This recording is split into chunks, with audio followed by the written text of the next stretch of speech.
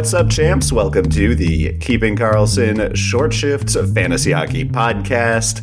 Another edition on this lovely, lovely Tuesday evening. I am your host, Ben Burnett, and joining me, as always, your other host, Louis Ezekiel. Louis, my friend, how are you doing on this Tuesday that I referred to earlier? Yeah, it's a fine Tuesday. Excited to, get some fantasy hockey action. I can care about hockey this week because I'm not instantly in an enormous hole. Last week was it was kind of relaxing. It was kind of, I felt like I wanted to be excited when my players scored, but I was like, it's kind of meaningless. It was kind of a nihilistic week for me. Well, welcome back to the land of the annihilators. I'm trying to come up with a anti-nihilism reference, but I don't care about philosophy, and I'm sure I'm not alone in saying that.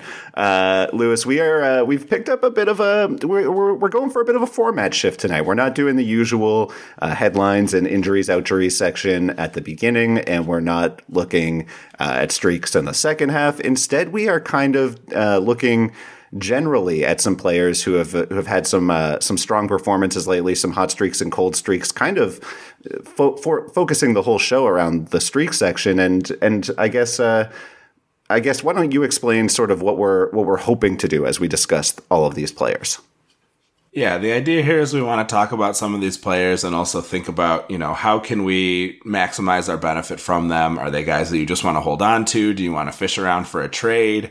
Do you want to offer to try and grab somebody off one of these? And it kind of opened the door for us not only to talk about the players who are on those streaks, but also those players who we see as being similar enough or in the same area that you could try and make a trade. And incidentally, then we get to talk about those players as well. So I think it'll be interesting. I hope people will enjoy it. Obviously, you can let us know at ShortShiftsKK on Twitter, or in the Discord, if you are a patron of the show.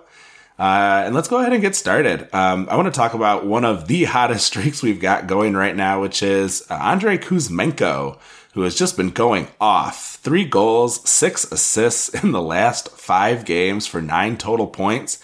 Only one of those came on the power play. Kind of interesting because I think that relative lack of power play success is sort of what we've been expecting from Kuzmenko as he starts to regress to the mean. His even strength stats look pretty sustainable, aside from a bit of an inflated on-ice shooting percentage at 13%. Maybe not even that inflated. Just, the chemistry he's found with Elias Pettersson has been strong enough maybe that, we could expect them to shoot a little bit above average. But the red flag is on the power play where he's been absolutely bananas and unsustainably so. Kuzmenko scored 5 times on 12 shots for 41% shooting, and we can't expect for him to keep producing at that clip on the man advantage. He's doubling his individual expected goals on the power play. So I would expect we would continue to see kind of this tailing off on the power play. As we mentioned, only one of those 6 assists has been on the power play and none of the goals over that 5-game streak. The good news, I suppose, is that he's not getting any even strength or much in the way of even strength red flags as he racks up points next to EP40. So if you have him, I actually would just continue to ride him unless you think you could sell high on him in a league that counts power play points. So maybe they give an extra point for it or it's a separate category. That might be an area where you could reap a benefit by trading him rather than holding him. And I thought someone maybe to target would be someone like Alex DeBrincat. ADBC is averaging about 1.5 points fewer fantasy points per game over the last month than Kuzmenko. This is in cupful scoring, which does not count anything extra for power play points. But basically, we're looking at AK96 overperforming with less ice time. DeBrincat is averaging around, Kuzmenko's maximum, and DeBrincat's minimum ice time is around Kuzmenko's average, if that makes sense. So, we're seeing generally DeBrincat getting more ice time. He's also shooting about half of his career shooting percentage, and half of last year's shooting percentage. So I feel like he's likely to rebound a bit there. So I like Alex DeBrincat as someone maybe that you could dangle Kuzmenko in front of the DeBrincat owner and maybe get a bite. So we're talking here, I guess, both a sell high and a buy low opportunity is how you're looking at this one. Yeah, I would guess that you would be able to get more out of DeBrincat for the remainder of the season. You know, he's not likely to kind of run into a wall the way we might see with a young player like Kuzmenko. He's unlikely to be, you know, shifted out of the top 6 at all if he, you know, even if he goes on an extended cold streak. The only issue is that, you know, DeBrincat has been on a mini hot streak himself with 3 points in the last 3 games. It might have been, you know, a better chance to go after him, you know, maybe a few days ago. But obviously Kuzmenko, still with that streak that he's on, has got to be pretty appealing. Yeah, I really like Kuzmenko right now. I mean, if you have him, you probably got him off the waiver wire, in which case I just think that you kind of want to hold on to that found money and see where it goes. I don't really see a reason why he needs to cool off too much. I mean, I hear you on the power play. Certainly, I don't expect him to shoot 40% over 80 games, but I don't know. It's like he's a KHL superstar who's come over and is now playing on a getting great deployment with great players. I could see him just being a very, you know, could he not be a 75 to 80 point player? I guess it wouldn't shock me is where I'm at. Yeah, definitely. And like you said, he's probably found money in your league. So I definitely understand the urge to just sort of say, hey, I got this guy for nothing and look what he's done for me. All right, Lewis, I'm going to go over to another hot streak, this time in Buffalo. I want to talk about Jeff Skinner, a player that I did discuss a little bit with Elon last week, but Skinner has just remained incredible for another week. 5 goals and 8 points in his last 4 games, now up to 22 points in 22 games this year. Obviously a point per game, 82 point pace over a full season. Which would be a big deal for Skinner. He's never exceeded a 65-point pace in his life since joining the NHL, of course. Obviously, when you look under the hood, you might guess that based on how hot he's been lately, there are some, you know, on ice and individual rate percentages that are a touch high for our boy Jeffy Skins. But I think if you were drafting again today, Skinner deserves to go much higher than he was preseason, where he was kind of getting drafted in that like 140 to 150 range. Without thinking about it too hard, I would say he's probably now a top 75 to 80 fantasy player. Part of that is, you know, the shot floor. He's kind of the classic example of a guy who he's going to rank ahead of other players that are in his points band because he's going to put up a better, he's going to fill a couple of extra categories for you from just, you know, I guess it's the fact that he has that high shot floor that you just are a very good strategy in terms of, shots correlating to points, to power play points, to goals, and, you know, to assists as well. So, I do think that Skinner's likely to slow down from the very recent torrid pace, and as exciting as that offensive explosion is, I do think that Skinner is a bit of a sell high opportunity right now. Looking at the Cupful ratings or rankings, I see that Skinner is ranked right around Roope Hintz and just above Kevin Fiala. And I would say I don't think it's shocking to say I'd be happy to cash in Skinner for either. If you could get Skinner for Fiala straight up, I think that's a great deal. But I'd also be happy to, you know, maybe with Hintz, it might cost a depth piece to add to get in Hintz. But that might be something that, you know, it feels like the owner or the other team is getting an upgrade elsewhere to kind of hold steady at that superstar level. And I think long-term Hintz and Fiala will both exceed Skinner's early season first quarter pace. Yeah, that's interesting. I wonder too if you might kind of, you know, drop a little poison in the ear of that Hintz owner about, you know, his Band-Aid boy status and how, you know, he can be a frustrating own sometimes. That might help your cause a little bit, although they might be onto you if you then offer them a trade not long after. I think the Fiala thing is interesting. Do you think that Kevin Fiala has another like second half explosion in him now that he is with a new team? Like, could we still expect him to kind of you know, get things going really strong in the latter half of the season in LA? Yeah, I mean, I don't really see why he couldn't. I guess if I'm looking at the numbers so far, we've talked about Fiala a little bit, and I do have some concerns about, I guess, just that there have been ebbs and flows in the shot rate, but right now he's shooting a ton again. He's back up on the top unit. on the top power play and the top line with Kopitar and Kempe, I'm more than happy. I'm not too worried about Kevin Fiala. He's doing just fine so far, and as you know, he's already putting up a very solid early season pace. So yeah, I have no issues with. I'm not worried about Kevin Fiala. That's for sure. Yeah, I think I might. I feel like I would be more interested in the straight up swap for Fiala than I would be adding a piece for Hintz. I do love having access to that power play. Maybe I'm just feeling. I accused Jason Robertson the other day of being very selfish with all of the unassisted goals that he's been getting lately. He's got to really let his pals in on the action there. So maybe that's coloring my opinion of a Hintz deal, perhaps.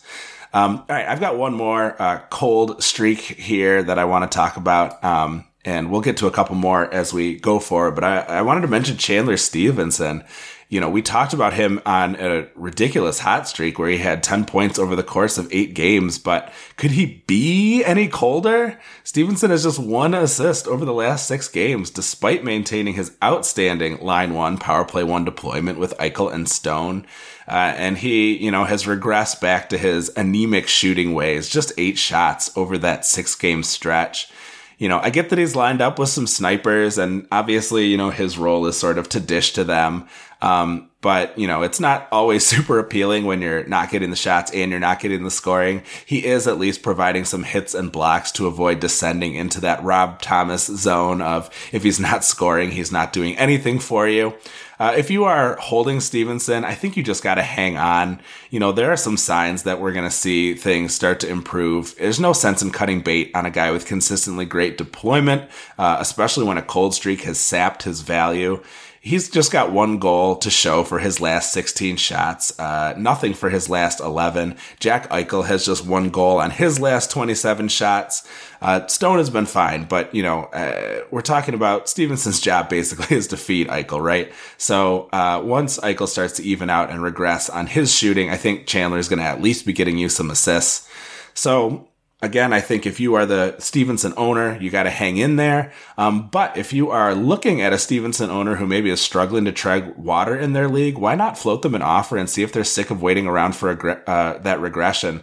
Maybe think about offering Nick Paul, who's been red hot on line 2 and power play 2 for Tampa, with 5 points and 10 shots in the last 3 games prior to Tuesday night. And 16 points over the previous 16 games. So he's been a great addition in Tampa. And I thought he might be a guy, if you are looking at someone who needs to see some production now, and who has been putting together some shots in a way that Stevenson has not been, maybe that's somebody that you can dangle and, might be appealing for that Stevenson owner. Yeah, I would definitely prefer Stevenson. It's tough to imagine. I think in most cases, people are probably getting Nick Paul off the waiver wire.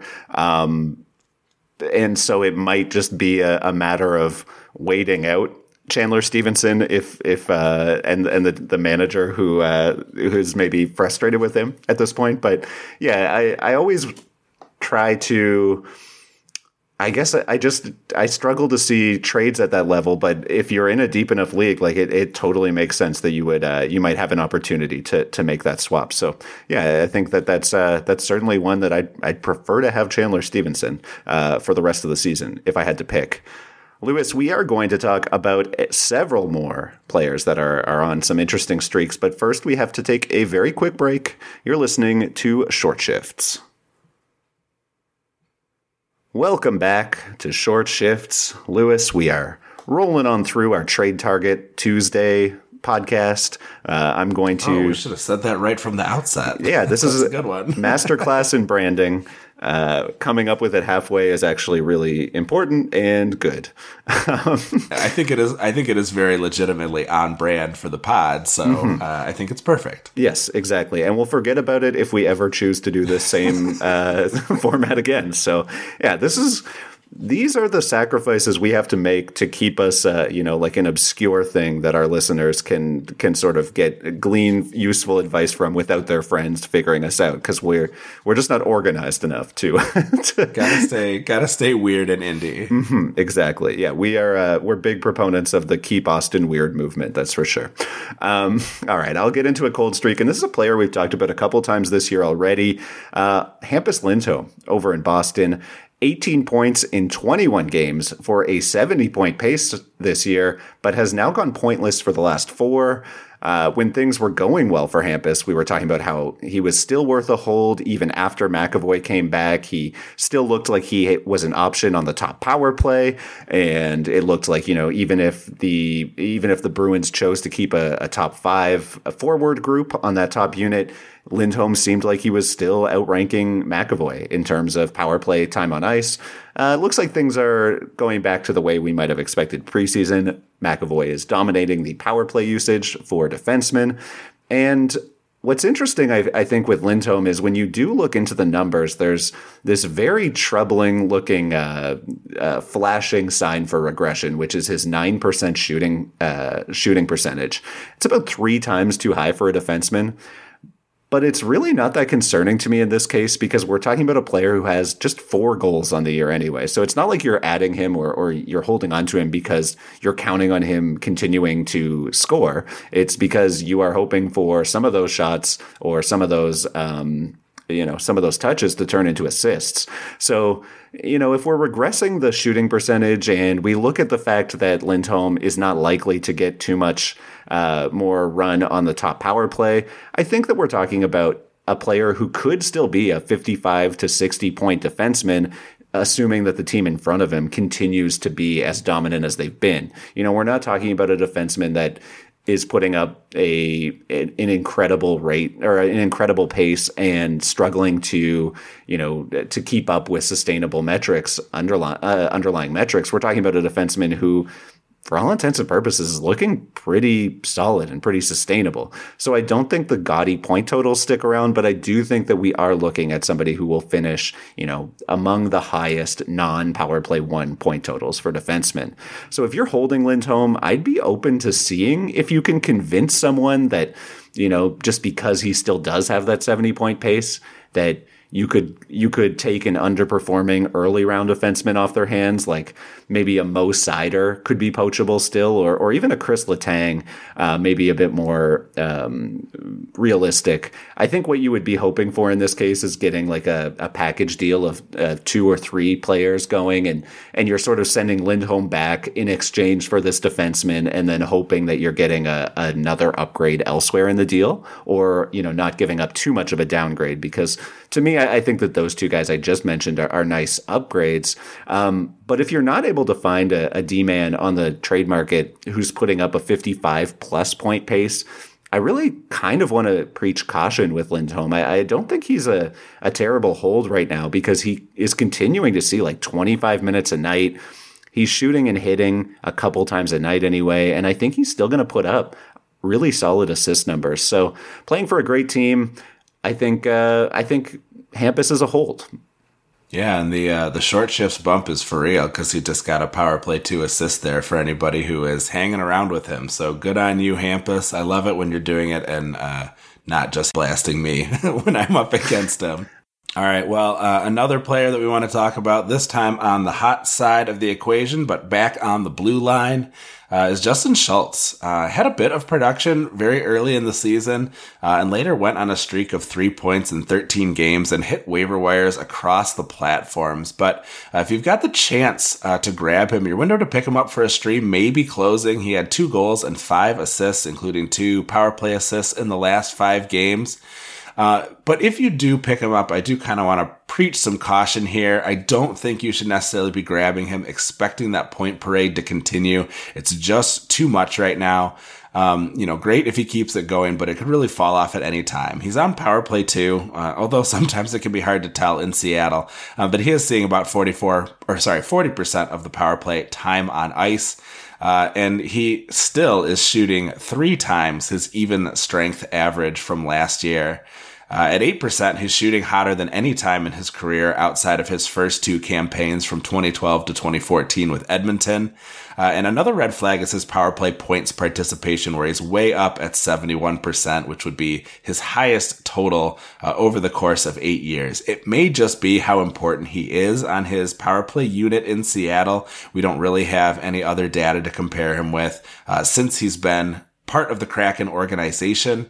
But overall, I'm pretty cool on this hot streak. I would not be surprised to see him turn back into a pumpkin in short order, especially just Seattle has been kind of on a scoring bonanza lately that I also think is probably a little unsustainable. He's obviously been reaping the benefit from it, but I would imagine that starts to slow down a little bit too. I said this kind of jokingly, but, why not shoot your shot and offer him for Victor Hedman? This really is just a way for me to open the door to talk about Hedman. I know that he was covered on the Mega Show, but, this is a guy with 1 assist in the last 9 games and counting, as they are in the third period here on Thursday. He's on power play 2 while Mikhail Sergachev is just stunting all over everyone in his old spot. Maybe that Hedman owner is desperate enough to sell him for anyone who is doing something positive from power play too. I don't think that you'll really get a bite for this, and you may, in fact, insult the person that you're offering it to, but it did open the door to just talk about Hedman here a little bit. As a Hedman owner myself in Cupful, I am feeling a little bit of that desperation. I turned down an offer from Elon to trade Letang for Hedman.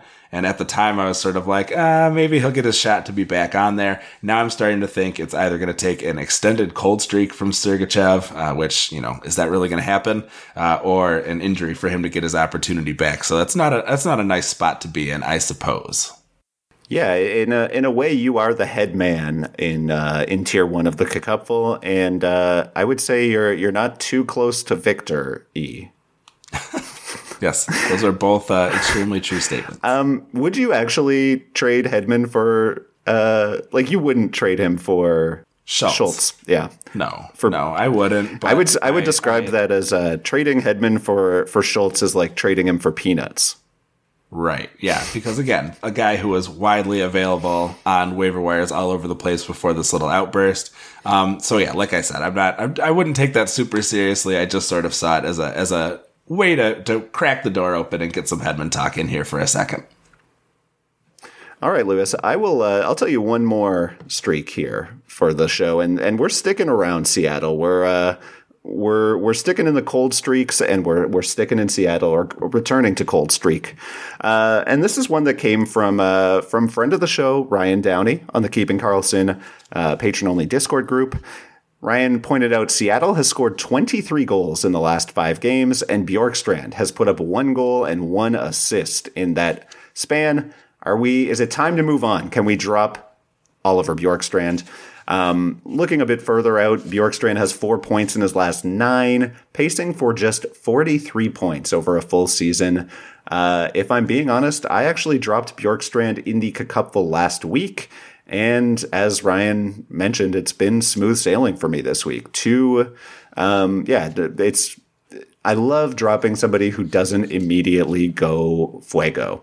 When I do look into OBJ's numbers, there are 2 things that sort of jump out to me. The first is he is averaging nearly 3 shots per game this year, and he's only scoring on 3% of those chances. So that will go up. Bjorkstrand is a career 12% shooter. And I think that he has a lot of potential on that front. We've seen that he can be a useful contributor, both in real life and in fantasy, even from, a middle 6 role. So I don't think that this is something where Bjorkstrand is necessarily, I don't think we necessarily have to leave him for dead. But also I think at this moment, he is definitely a snoozer, really not getting any opportunity to shine in Seattle, averaging less than 16 minutes a game, which is the lowest he's seen since he broke out in 2019-20. And he's only played in 12 minutes 4 of the last 5 games. So, when you're looking at a player who's ice cold, getting bottom 6 ice time and power play 2 opportunity, not really a player that I'm holding in hopes of finding a trade, unfortunately.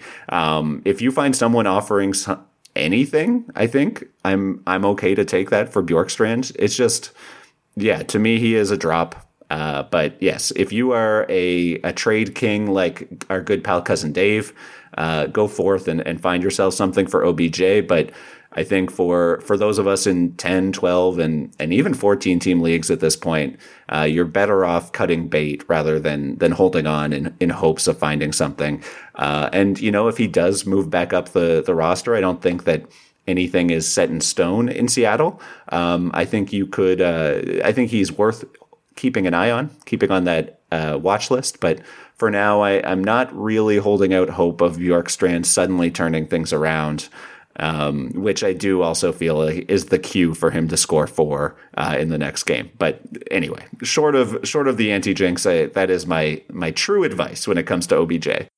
Yeah, keeping that eye out, I think, for a change in situation, I think is really good because I do love the shots. That's something that's always been really appealing about him. And like you said, he's due for some regression, but it's going to take a move up the lineup before I'm going to be confident that he's really going to be able to be more productive than we've seen from him with this current deployment. Like it seems like the natural result of kind of being down in the depths of the Kraken lineup. Absolutely. Yeah, it's not Kraken over in Seattle. Well, for one player. Everyone else is doing fine. All right, Lewis. That's all the time that we have for tonight. I want to thank everyone who tuned in on Twitch, twitch.tv/KeepingKarlsson. Follow us over there. We're having a great time. Lewis is decked out with several of our favorite all-time Pokemon. Lewis, it was great to see you again after we had a bit of time apart last week, and I'm just very happy to be back in the booth and looking forward to another week of shows with you. Absolutely. Yeah, this is going to be my first Thursday show in a couple weeks when it comes around. So very much looking forward to it. Always a pleasure to get to chat with you, talk some fantasy hockey. Best of luck in your week, and we'll do it all again in a couple days. Thanks so much for joining us. Please be sure to give us a follow at Short Shifts KK. You can, of course, find Brian and Elon at Keeping Karlsson. Dave Benton of the Stream Scheme is at NHL Stream Scheme. Also recommend you follow at Game Day Lines, at Game Day Goalies, and at Game Day News NHL, all organized so nicely at the site GameDayLineTweets.com. Visit that site and the other great sites we use to research our episodes at Yahoo, Frozen Tools, and Natural Stat Trick. Our intro and outro music was created by Pat Roach. John Reed is our digital media producer. And until we see you next time, play smart and keep your shifts short.